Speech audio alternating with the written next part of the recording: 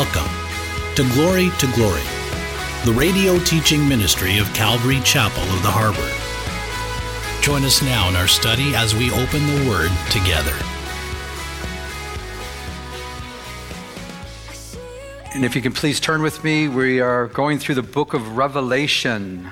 Revelation chapter 11, verse 1. The title of our message is The Two Witnesses. Just to let you know, we are going to be going to verse 5. I originally said verse 14, but there's just too much good stuff here, so we're going to slow down. But two witnesses, that's the two witnesses is the title. Pastor Dave was sharing with me that last Sunday, as he was teaching the fourth graders, that he was showing them a video. It's kind of funny. He mentioned that he was trying to mirror the video up on the screen from his phone, and while he was mirroring it, I guess it connected to the high school room. So the high school room was watching the video for a short period of time, and it would cut off our message because that's our overflow room right now. And so that was funny, but he ended up, I believe, showing it on your laptop. So he ends up showing it on his laptop to the kids. And it's talking about the Old Testament, how everything points to Jesus. And so he was prompted to share with these kids, and there's new kids there. So he asked if they all have prayed to receive the Lord. And 3 of them said they didn't pray to receive the Lord. And he says, would you like to? And then 3 of them said, yeah, we'd like to pray to receive the Lord. So 4 fourth graders last Sunday prayed to receive Jesus. Isn't that great? The grandmother was so excited. She was at first service, and she's like, that's me. That's my granddaughter. And I guess, and Dave was saying too, is the one girl was all like, the boys weren't so excited, but the little girl was all excited. She got it. She understood. And I just think about how the fact is sometimes us guys are a little slower than the girls. So it might take them some time to catch up. But we're called. We're called to witness to others, to share the good news of the gospel of Jesus Christ with others. That's what we're commissioned to do, to witness. But we're not only called to witness to others, we're called to be a witness. In other words, our lives should be a living testimony in front of people that we're changed, that the power of God has changed us in such a way that we're different than the rest of this world. And it doesn't mean we don't sin. It doesn't mean we're sinless, no, but we should sin less. And there should be a change going on. And some people won't even like the change, but we're called to be a witness in this world by the power of God working in our lives. The 2 witnesses that we're going to read about, they're going to show up on the scene during the time of tribulation. They are going to be used powerfully during the time of tribulation. And I pray that we as believers, while we're here, that we would also be used powerfully, not just used by God, but powerfully used by God. Amen? Amen. So as that is a way of introduction to our text, can you please stand with me as I read out of Revelation chapter 11. I'm going to be reading 5 verses. So verses 1 through 5, we're going to be talking about the 2 witnesses. John the apostle writes, "Then I was given a reed like a measuring rod, and the angel stood saying, 'Rise and measure the temple of God, the altar and those who worship there. But leave out the court which is outside the temple, and do not measure it, for it has been given to the Gentiles,' or the heathens, 'and they will tread the holy city under foot for 42 months, 3.5 years. And I will give power to my 2 witnesses, and they will prophesy 1,260 days clothed in sackcloth. These are the 2 olive trees and the 2 lampstands standing before the God of the earth. And if anyone wants to harm them, fire proceeds from their mouths and devours their enemies. And if anyone wants to harm them, he must be killed in this manner.'" Wow, Lord, as we ponder these 5 verses, Lord, I pray that you would give us application. Lord, we pray that you give us understanding of what all this means. What does it mean to us personally, Lord? May you go beyond my notes. May you go beyond anything prepared. May you use these notes, Lord, everything you want to use, anything you don't want to use, just take it away. We desire to hear from you. May you speak. In Jesus' name, amen. Amen. You can be seated. Thank you. The Apostle John that's writing the book of Revelation, as we've been looking at, he's writing about future events. He's writing about things that will take place in the future. We've been looking at the time of tribulation. There's going to be a 7-year period of time in history, in the future, it's called the time of tribulation. 3.5 years of that tribulation is considered the Great Tribulation period. Great tribulation is going to take place. As believers in Jesus Christ, I do not believe we will be here at all during those 7 years. Some believe that the church will be here there till the middle of the 7-year period, and then we'll be raptured. Some believe that we're going to go all the way through the time of the tribulation. Some believe that there's a little, like a little yo-yo. We're going to go up and then come back down. I don't know how all that works, but I'm comforted in the fact that I believe the Bible teaches very clearly that we won't be here. So the events that we're reading about is going to take place on the earth when we're in heaven. You see, there's a marriage supper of the Lamb. There's a 7-year period. During that time, we're going to have a feast with our Lord, and we're going to have the marriage supper of the Lamb. We're going to be with him. And it's going to be, as Pastor Chuck would say, glorious. It's going to be glorious. This time on earth is the closest thing, if you're a believer, the closest thing we'll know to hell. This is it. We have tribulation, we have troubles, we have difficult times, but be of good cheer. Jesus Christ has overcome, and we are more than conquerors through Jesus Christ. So we won't be here, and I'm so grateful for that. In verse 1, it talks about a temple. I believe this is the third temple. That in history, back in 586 BC, there was Solomon's temple. That was the very first temple built.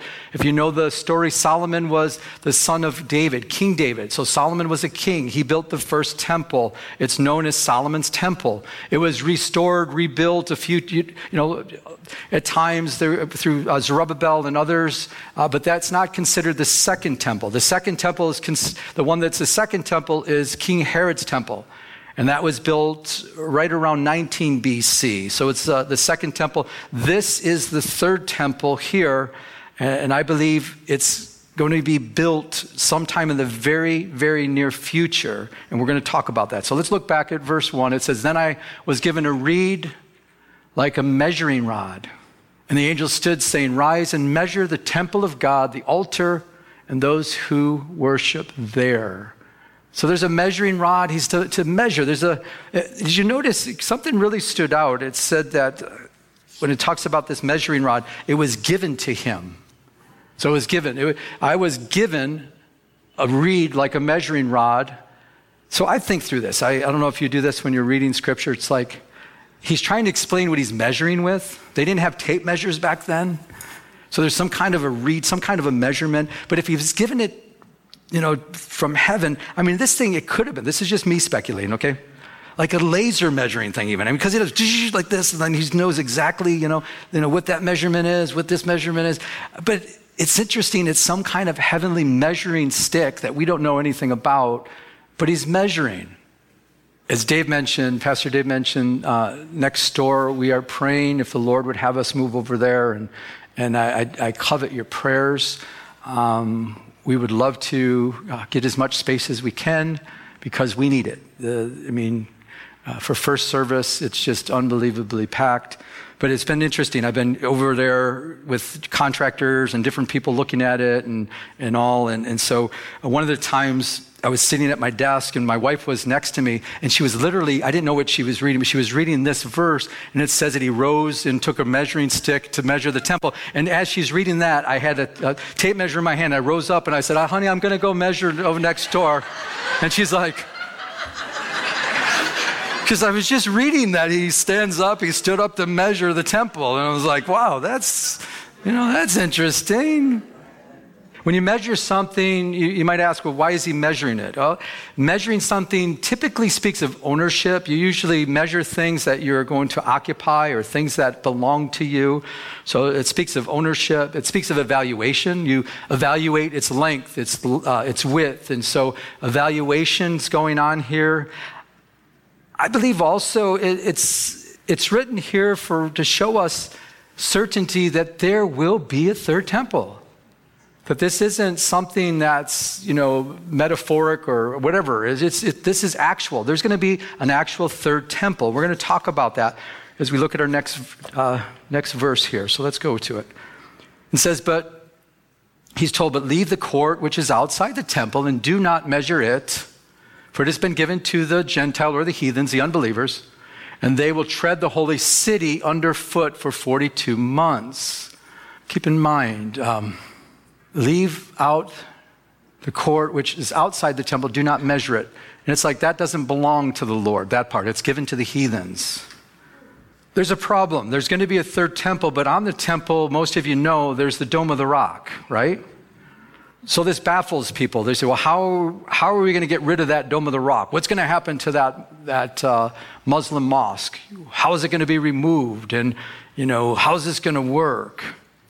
Well, it's interesting. Jewish scholars and others believe the Holy of Holies wasn't there where the Dome of the Rock was at. They believe it's in a place called the Dome of the Tablets or the Dome of the Spirits. It's like 322 feet north of the Dome of the Rock, and there's room there to build a temple right next to this. So it's possible, and I did when we were there this was our last trip. It was so interesting that when we were there our last time in Israel, as you know, the rest of the group weren't able to show up because of the COVID. I mean, it hit right then, so we were there by ourselves. Literally on the Sea of Galilee, there was 4 of us. Our friends were with us. We were the only ones on the Sea of Galilee. Everywhere we went, it was just us. And then it was very interesting. The only other group that we ran into that was there besides us was Jack Hibbs had his law enforcement group. They were having a tour. The same time we were having the tour together, we kept running into each other but we were the only ones there. And as far as I know, I'm told we were the last trip they ever had. They haven't had a tour since we left. Just interesting stuff. Where it says, leave out the court which is outside the temple, do not measure it. It was given to the Gentiles or the heathens. So it could mean that place there. The mosque will still stand there. The third temple will be built. We know one thing for a fact that we know, the third temple will be built. One way or another, it's going to be built. Experts, I've heard many say that it would only take them 6 months to build the new temple there on the Temple Mount. So it would be 6 months. And then you might say, well, isn't that kind of going to be difficult? Don't the Jews and the Muslims, they have a lot of conflict and all that? Well, I believe, this is my understanding, I believe the Ezekiel 38 prophecy will probably take place where the Muslim countries will come down, as we're told, with Russia and Iran and Turkey. They're going to come to attack, as we know, Israel. God's going to show up. God's going to wipe them out. And I think at that point, they're going to be like, well, what do you want us to do? We'll work with you guys.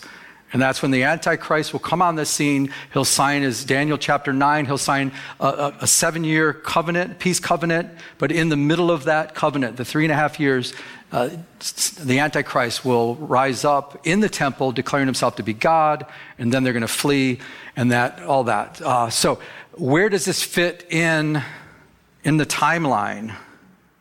Well, let's see. Let's look at this. I believe we're here. That's February 7th, 2021. You guys will probably know where this arrow's coming to, right? Right there. I believe we're right before the rapture of the church, right? If you notice, I did switch Revelation 9 and put it in back to the first half because that was a mistake, I believe. That it should be the first half of the tribulation period will be Revelation 9. Last time I had it up on the screen, I had it in the wrong place. But now Revelation 11, possibly most Bible scholars are saying it probably falls into the middle of the 7-year period. Why is that? Why do we think that? Well, if you look at Revelation 12, we'll be there in a few weeks. 13 through 17, Matthew 24, 15 through 21. You can look at that at your own time. Please take note of that. But what it shows is that in the second half of the tribulation, the Antichrist and the powers that be are going to attack and make war with Israel. They're going to come against them the last half. So I believe that's what it means when it says they'll be trodden underfoot in the text that we just read. This is just me here. I think that this timing might even be right there, the arrow next to it, because it's hard. Nobody can really explain it. If it's in the first half, that doesn't make sense. Second half makes more sense. But in the second half, there's still things that have to happen after the 3.5 years. So it confuses everybody. So I believe possibly it's just before the middle part of it there, but that's my speculation.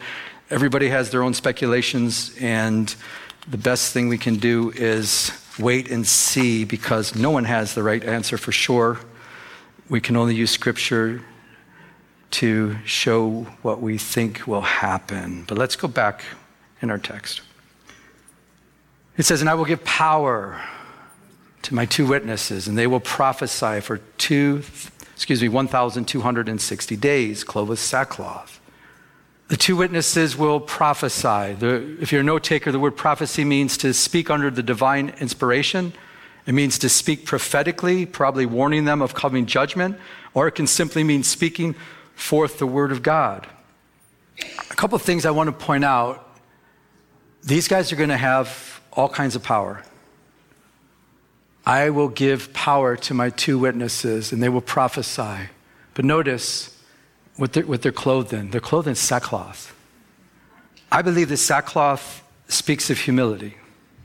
You usually humble yourself. You put sackcloth on when you're mourning. And so it's not going to be like when you see these powerful guys and they're just, yelling at the people and I think it's a humility that they have.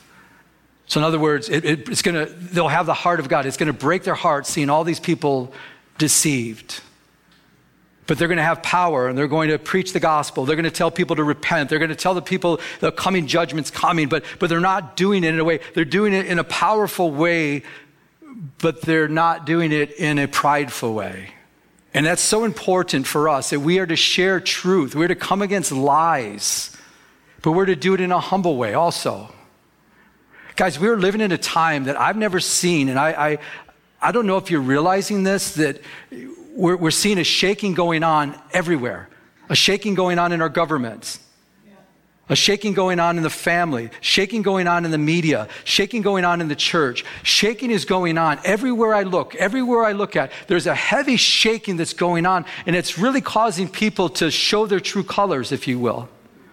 These guys, their true colors are going to be humility. They're going to be humble. They're not going to be these prideful servants like, oh yeah, it's my way or the highway. No, they're going to be saying, repent, guys. You're wrong. You're deceived. Repent. Repent. Repent. Repent, for the kingdom of God is at hand. God is coming. Repent. And I want to use this text to say, guys, we have an all-powerful God. But may we realize we're called to be his humble servants. We're not called to at all be prideful in anything that we do, but we're supposed to do it in humility. We're supposed to preach the gospel, speak forth his word. And I want to tell you, never forget, when they prophesy, they're going to be speaking forth the word of God. Do not underestimate the power of the gospel of Jesus Christ.